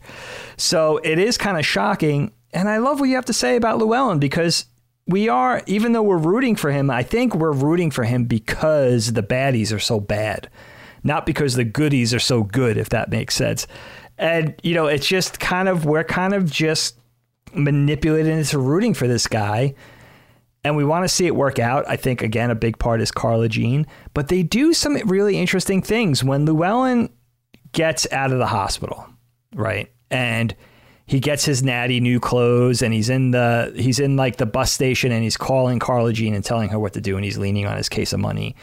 He's on the phone, and he looks very kind of sure of himself and very satisfied with himself, his pose and his clothes, and he's all duded up, right? And a girl walks by, a random woman walks by, and he checks her ass out while he's talking to Carla Jean. And so it gives you it keeps spoon feeding you this moral ambiguity and kind of forces us to question ourselves as, are we rooting for this guy or not? Like, he's in the middle of a life and death situation trying to coach his wife through it. And, she is completely innocent of all of this. And he's checking a woman's ass out when he's trying to explain something important. It's like those little things are such clever touches to put in there. And yeah, it really lets us know, too, I think, when Llewellyn dies because you're ping-ponging around between Llewellyn, Anton, and Sheriff Bell. Then when Llewellyn is murdered, it kind of leaves us... It's kind of our cue to say, okay, this is Sheriff Bell's story. Llewellyn was just kind of the last straw that broke the camel's back in this man's story, and him sort of dealing with the way it's become in this place where he lives and works. And that's really what the Llewellyn murder is. It's that catalyst for Sheriff Bell throwing his hands up. You know, this already reluctant force sort of this is his moment to retire. This is what drove Sheriff Bell over the edge, and that's what Llewellyn's death is. Basically, that's what it does. That's what it means.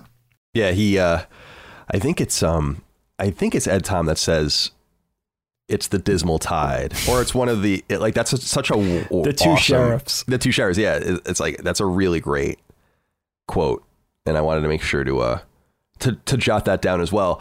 What do you think about Sugar saying to him and to Carla Jean, and rightfully so, based on this code, that he could have saved her? Like, he chose not to. It's another reason to kind of root against him, because it is true. If you take Anton at his word on his principles, then when he says, like, there is no escape for you, when he's talking to him in the hospital, he's like, but if you give me the money, like, Carla Jean will be fine. And that's when he's like, I'm going to make you a special project. Mine hangs up the phone. That's Carla Jean's death warrant, right? I mean, do you think so? Absolutely, dude. I mean, that's the interesting thing about this whole story. 9 guys out of 10 that were operating opposite of Llewellyn probably could have got the better of. Not this fucking guy. And Carson Wells comes into... Now, I know Llewellyn doesn't know Carson. And we'll talk a little bit about the Carson character. Yeah, let's talk about Carson Wells, because I feel like it's so confusing. This whole bounty hunter thing is interesting to me. It just indicates that there's a circular cat and mouse game, but we don't really get to know more. It's like a cat and mouse game, but we don't know. No. Right. So it just suggests it. I find it quite ambiguous in both versions of the story. It is, but it is fascinating to me, because it always meant to me from very, very early on in watching this movie, before I watched it half a dozen times, that I love what it says in not so many words, that there is this deep-seated, deep-rooted, shadowy underworld that operates below this drug trade, this border heroin trade between Mexico and the United States that we all know of. They're in that exact region in an era where it was getting thick. And there's these big businesses, corporations, billions of dollars, skyscrapers, executives that exist in this world. It's not just, Mexicans in beat up pickup trucks with Uzis killing each other in the desert. This is Coca-Cola. You know what I mean? This is General Electric operating at the head of this thing. And there's some sort of, there's tiers, there's a hierarchy, all that kind of stuff. And in this world, you have drug dealers, you have drug creators, you have bounty hunters, you have assassins, you probably have vying corporations at the head of this thing. So in this world, there are employed these, Carson Wells we find out he's not only is he a Vietnam veteran, he's a retired colonel, Army colonel. He's an officer that, so these are not only smart people, these are people with huge military backgrounds, successful people, but also people that know how to operate in this sort of, this sort of world. And so the Anton Chigurh character comes into the hospital. Now, Llewellyn doesn't know him, but he's saying, look, I'm obviously not the guy who's going to kill you. And he warns him. He said, I know this guy, and there's no negotiating with him. He's going to kill you just for inconveniencing him. And when it comes down, now Llewellyn and Anton have their shootout in the street. They have their face off. They're both seriously wounded. They come away from it right. They never meet face to face, but they have that phone call. And Anton says to him, like, you have the choice to save your wife. If you give me the money now, you can't save yourself. I'm being honest with you. You're dead, but you could still save your wife. Now, put yourself in Llewellyn's situation. He doesn't want to die. Nobody wants to die, right?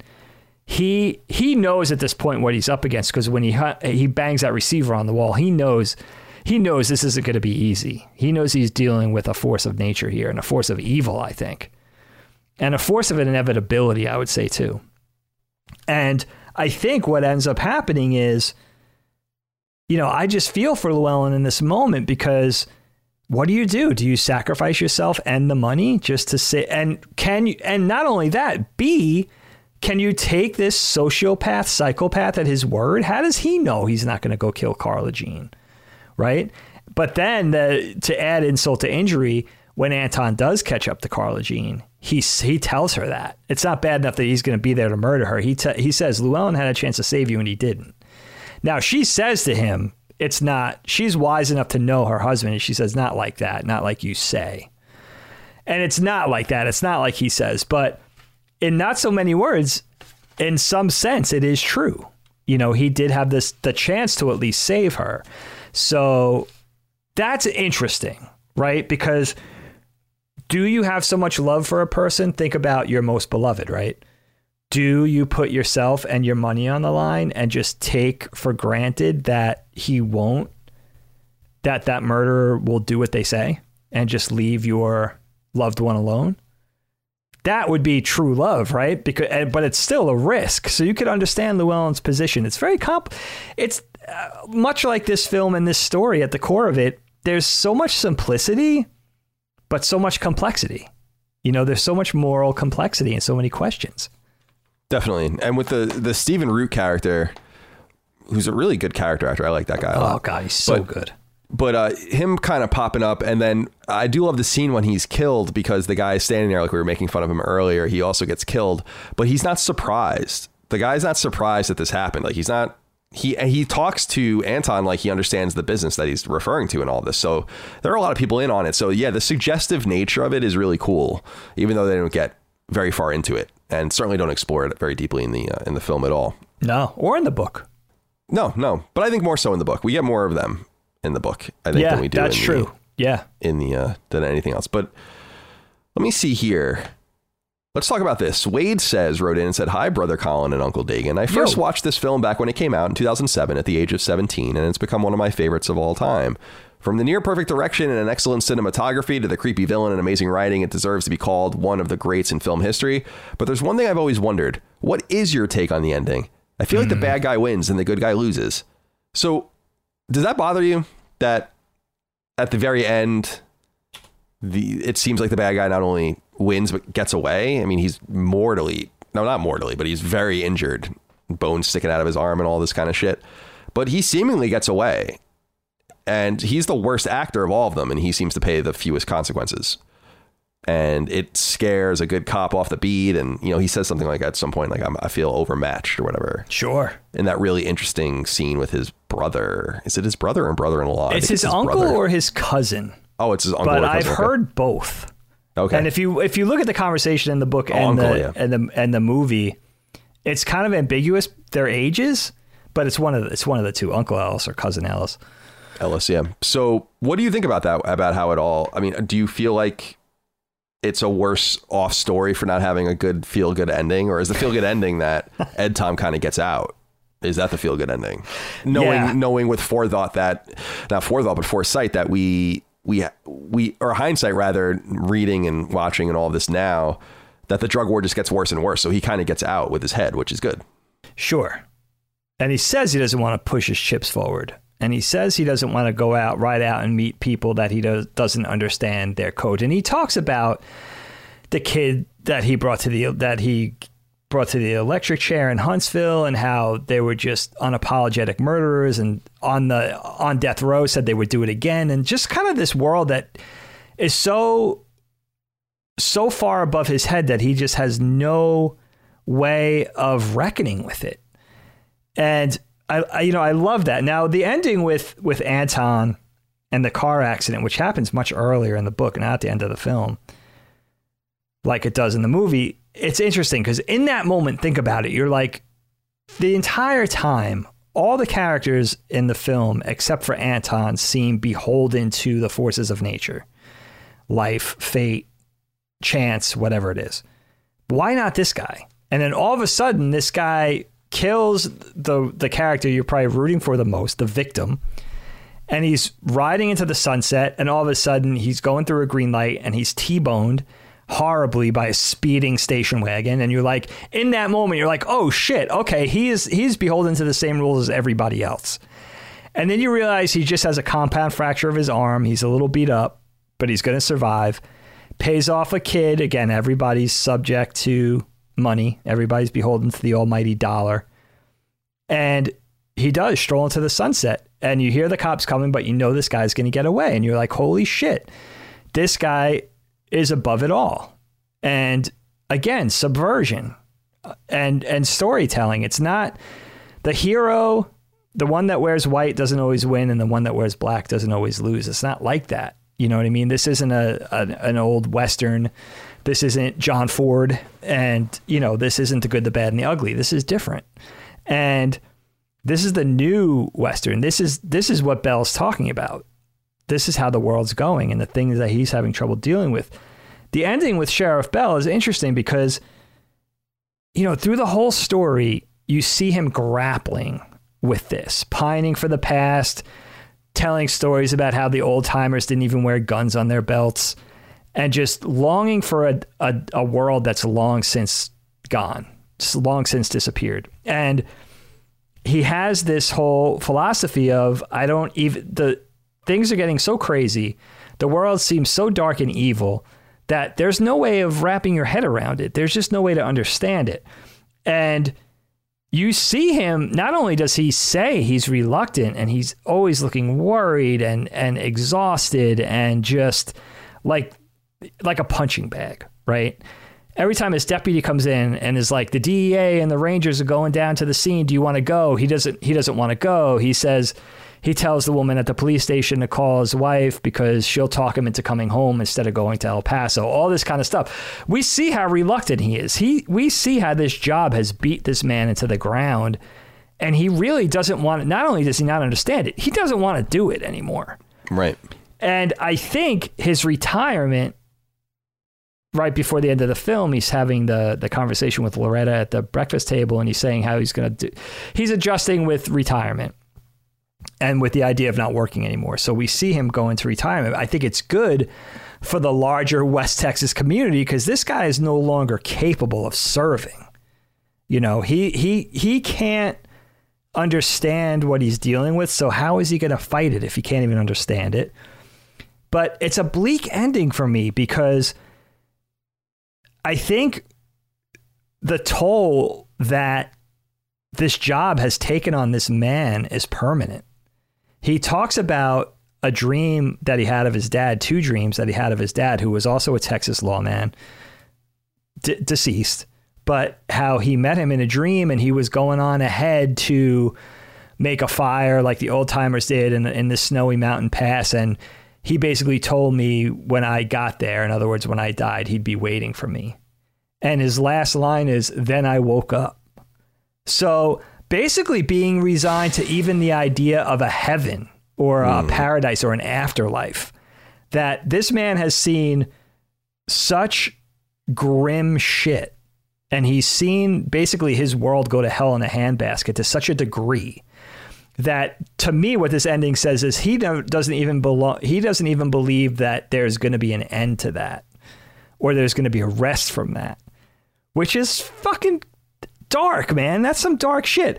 But I love the balls on that to end the movie like that, where it's like, yeah, he won. He survived. He said he didn't want to push his chips forward. Nobody wants to die, man. Nobody wants to be 6 feet under the ground. But it's not really, he lived, but is it really a victory? You know? So that's what it makes you, yeah, he's going to have retirement with his wife and hopefully they live for many years in their twilight years and enjoy their old age. But is he going to? He's haunted, you know?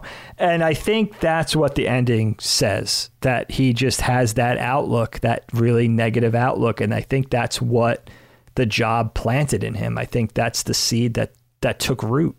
Yeah, I think that's very well said. I think that there's the silver lining is, for me, is the warmth that he feels from Loretta that he doesn't get anywhere else. Like the yearning for the normalcy that she brings. And I love how she's portrayed in both stories, in both iterations, as being kind of a no nonsense, but understanding, kind, and kind of mild mannered woman that contrasts with the craziness outside, you know, and I dig that.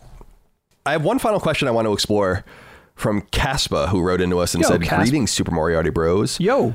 No Country for Old Men is such a memorable movie in my eyes because of how impactful a vast majority of the scenes are in the film and the feeling that they instill into the viewer. My question for you guys is, what scene was most memorable for you personally? For me, it has to be the Texaco scene. How an innocent and defenseless gas station proprietor can instantly put his life in danger by simply having an inquiry about the weather always makes me feel a sense of dread and anxiety because we, the viewer, know who Anton is and have seen him for what he is capable of up to this point. I find this to be, frankly, one of the most stressful scenes in the film. For the whole terrifying conversation between the two that ultimately end with Sugar deciding the fate of the proprietor on the coin flip, I feel is what makes it arguably one of, or if not just the best scene in the movie, period. Thank you for writing in, Caspa. There are multiple scenes that are memorable. That is an amazing scene, again, in both the film and the book. And I like that you brought up the woman that won't give him any trouble, that won't give him any information from the desert air or whatever, because that's funny in the book too, and that does portray funny in the like a moment of levity in an otherwise really dark film. But what I wanted to say was that what I dug were any film or any part of the film where you see people that don't, the type of people that and I put in my notes, don't ask questions. I'm fascinated by these kinds of people.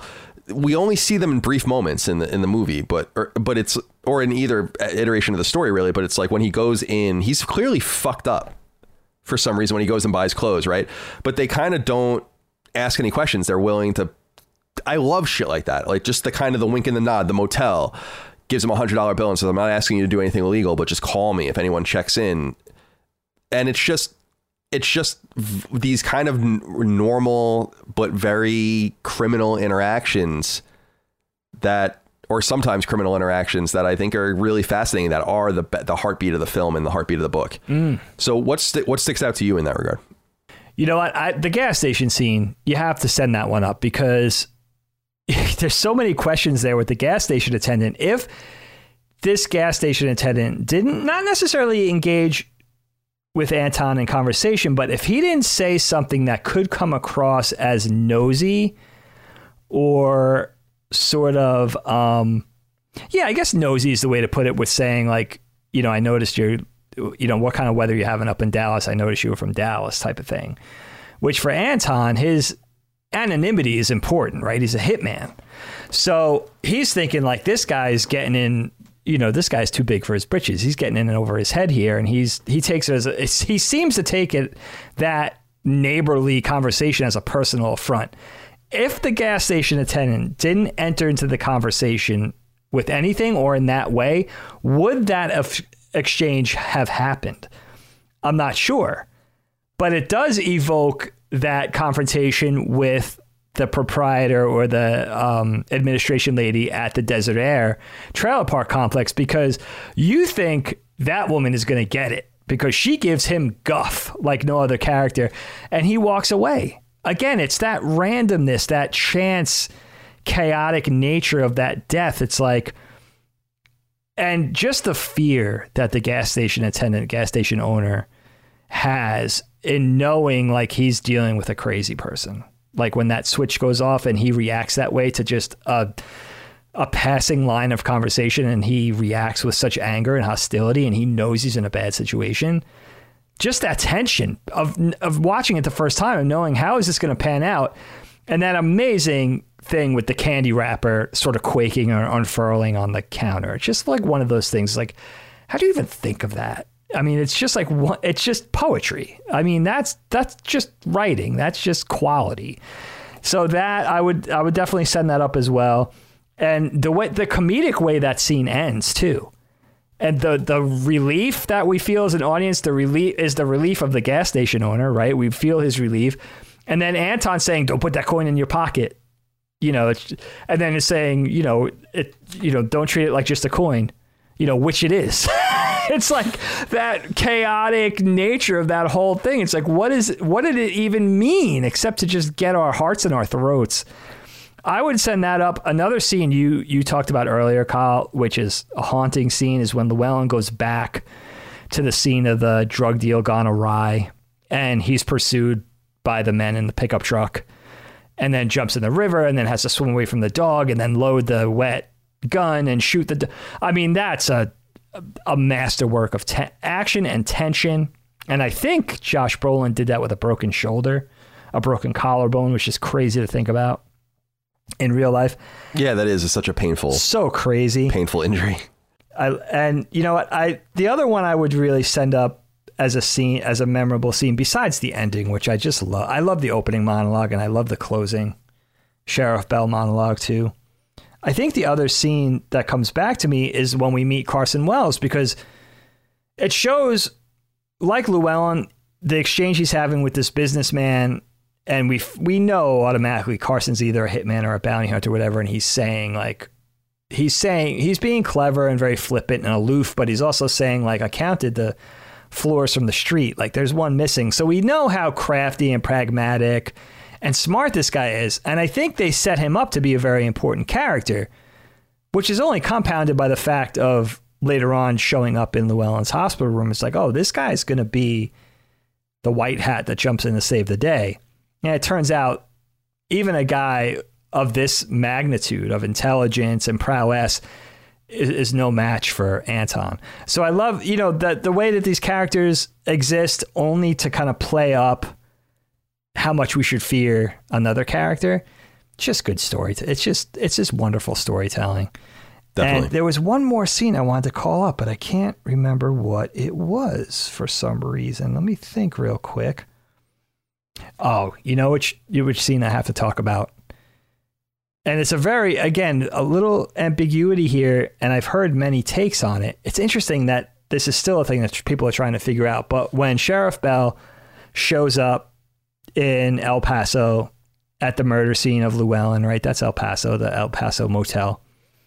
And it's nighttime now, and before he rides out for home, the crime scene is taped off, and there's two hotel rooms. There's room 114 and 112. And he's just not satisfied, right? He knows this is kind of his last stand against this unspeakable, elusive evil in Anton. And he unholsters his gun, and we know Anton's hiding in one of the rooms. We see him hiding behind the door of one of the rooms, and it's a coin toss because Anton's in one of the rooms and he's not in one of the rooms. And which one is Sheriff Bell going to choose? And he chooses the one that Anton's not in. So he gets the coin toss right. And otherwise he could have went out to meet his maker in that moment if he chose the wrong door. Now, I've seen a lot of confusion about this, that Anton was in the same room, but I think that's what this scene is saying, that there was two doors to choose from. And so in other words, Sheriff Bell did have his coin toss moment as well. And he chose well. He chose survival. And because in that moment, Anton's standing there in the dark with his gun, his silenced shotgun at the ready. And I think that's such a memorable scene. And I've heard Roger Deakins, the cinematographer, say that's one of his favorite scenes. And you could just see the way it's lit with the shadows. Again, I think it's just beautifully done. And that's what I'm left with at the end of this experience, is that it's really a bleak movie. It even ends on for me, a pretty sour note. And there are very few movies that have this resonance or have this tone that resonate the same way, where you want to rewatch it almost like Indiana Jones, like Raiders, like a great adventure serial, like a good Star Wars movie.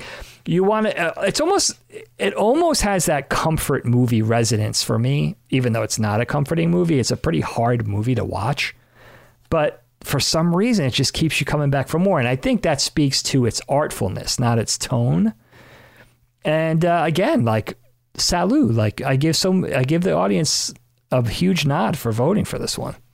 Yeah, I agree. It's very good. And I'm glad you brought the cinematography, because in closing, I just want to give a shout out to that as well. There's something special about films filmed properly in the Southwest desert, arid, those really special looking, colorful skies, the yellows, the reds, the pinks. Sure. Obviously the blues. They also really captured the the poverty of the area and all the rest. And I love the shots of the truck, like when they do a lot of nice foreshadowing with a lot of the shots where they show the truck on the silhouette of the truck, and then they look back and there's like another truck next to it and all that. So they constantly like frame things in twos, which I think is pretty neat.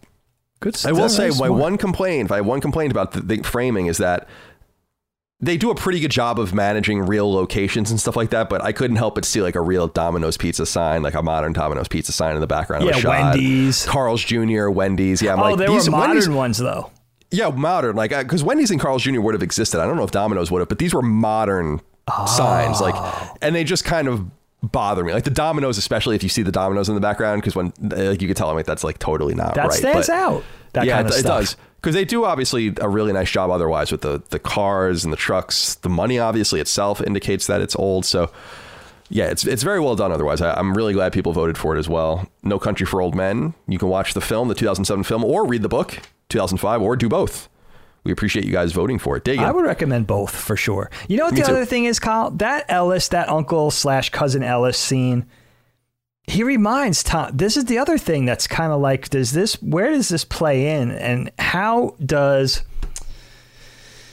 this whole thing play into the story and what Sheriff Ed Tom Bell is feeling? Because his cousin Ellis was a deputy in the same area and basically tells a story about how this country's always been hard on people, and tells a story of their respective uncle many decades earlier in 1909, who was killed on his porch by Indians, by Native Americans, and how he was unapologetically murdered in his own home, and how this country has always been dangerous. It's always been hard. It's always been inhospitable and, just sort of hard on people.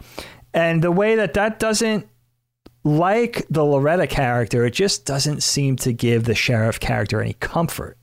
You know what I mean? Like that doesn't do anything to quell his uneasiness or his lack of, I guess really it doesn't, his lack of being able to feel like he could perform in this world anymore, at his job and live in this universe that's just so beyond him now, which I thought was so interesting. And the other key scene that I have to talk about talk about tension is when right before Anton and Llewellyn have their shootout at the hotel, Anton standing outside the door and Llewellyn sitting there with the shotgun. And Anton's going to use that captive bolt stunner to shoot the lockout. Mm.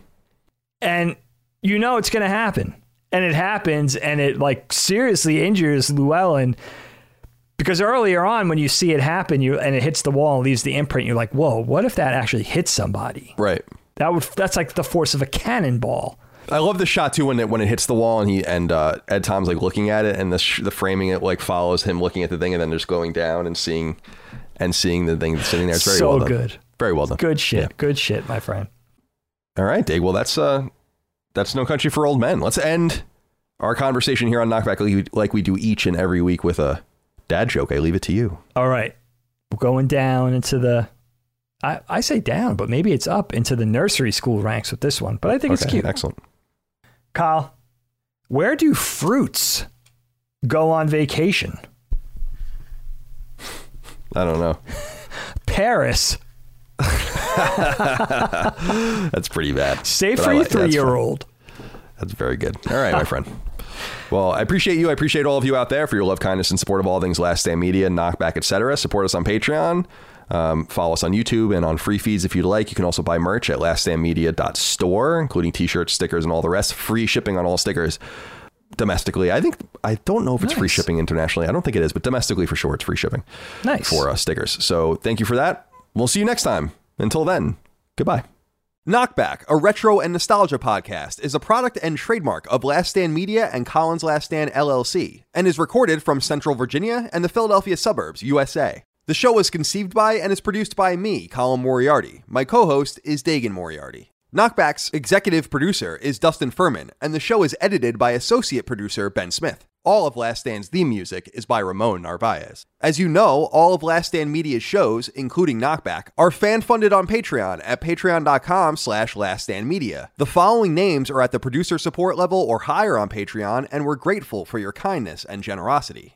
Stephen Nieder, Ross Marenka, Miguel A. Brewer, Morgan Ashley, Azan, Michael Vecchio, Jerome Ferreira, SL the FMA, Daniel Diamore, Brad Cooley, Jeremy Key, Patrick Leslie, Malachi Wall, Dave Cowell, Donald John Vader, Stephen Innerfield, Andrew Roman, Lord Starscream, Jacob Donovan, Eduardo Perez, Salty Trees, My Name is Fucking Mayo, Logan Byford, GJ, Eddie Medina, Jason R. Zahn, Christopher Nog, Zeno Adam, Grayson Maxwell, Cody Woodall, Blake Nesbitt, Nuclear Prostate, Sorta Serious Gaming, Colin Farley, Mark Arnold, Zia Parix, Henry Groth, Relentless Rex, Tristan Palacios, Drew Mullen, Reniger Graham, Christian R., Jad Rita, Patrick Skipper, Brian Hernandez Espinoza, Chris Kelly, Remington Wilson, Dustin Graff, Peyton Stone, Jalapeno, Josh Allen Rui, Quentin Thiedens, Michael Buffalo, Dan Root, Asak Paredes, Talisman, Christopher Morgan, Andreas Wessling, Randall Halsey, Robbie Nauman, William Holbert, Josh Godfrey, Kalike Souza, Vornak, Daniel Johnson, H-Tronch, Trey W., Antonio C., Jay Getter, Assassinated Devil, Bjorn Campbell, Jeff Mercado, Gregory Silvinsky, Jordan Gale, Of Fortuna, John Zile, Boots, Tyler Brown, Megadet, Gavin Newland, Alex Lapierre, Saul Balcazar, Brian White, Raul Melendez, Eric Harden, Matt Flowers, Kinnams, Joseph Baker, Rodney Coleman, Chris Moore, Caswell, Auntie Kinnanen, Chris, Dave Alvarez, Will Hernandez, Chris Galvin, Justin Gonzalez, Mason Cadillac, Ollie Fritz, Zach Allum, Kyle Hagel, Colin Love, Daryl E. Naiman, Ryan R. Kittredge, Toby Ryland, Michael S., David Bostic, Stewie 108, Patrick Montgomery, Simon Dunbar, DB Cooper, Fat Houdini, Richter 86, Barrett Boswell, Christopher DeVio, Chris Morton, Johnny Waffles, Roto 24, Jonathan Coates, Sean Mason, Josh Gravelick, Jordan Town, Brian Chan, Organic Produce, Carlos Algrit, Dominic, Mike Menzel, Richard Hebert III, Miranda Grubba, Josh Yeager, Gavin, Joey Andrzejczyk, Nathan R., Joe McPartlin, Gary Cavallo, Christopher Moore, Jacob Bell, Dennis Uzel, Lou and Ray Loper, Jonathan Cortez, Dylan Burns, Betty Ann Moriarty, John Schultz, David Chestnut, Tom Quinn, Spencer F., Anton K., Alan Tremblay, Tyler Bello, Ryan T. Mandel, Tony Zuniga, Robbie Hensley, Shane Miller, Alex Cabrera, Lennon Brixey, Hugo's Desk, Peter Reynolds, Anthony Vasquez, Adam Kinniston, The Rose Experience and Grizzled Veteran Media, Tyler Goodwin, William O'Carroll, Max Cannon, Phil Crone, Throw 7, Adam Nix, Josh McKinney, Michael Gates, Alex Gates, Ryan Robertson, Sean Chandler, Lockmort, Gio Corsi, Joey Gondoliker, Gerald Pennington, Justin Payne, Justin Wagaman, David Iacolucci, Paul Joyce, Chad Lewis, Enrique Perez, Joshua Smallwood, Spencer Brand, Don Lee, John Cordero, Keith A. Lewis, Ashley Carlson, Marius Garson Peterson, Ryan Greenwood, Tyler Harris, Matthew Purdue, Patrick Harper, Mad Mock Media, and Jonathan Rice.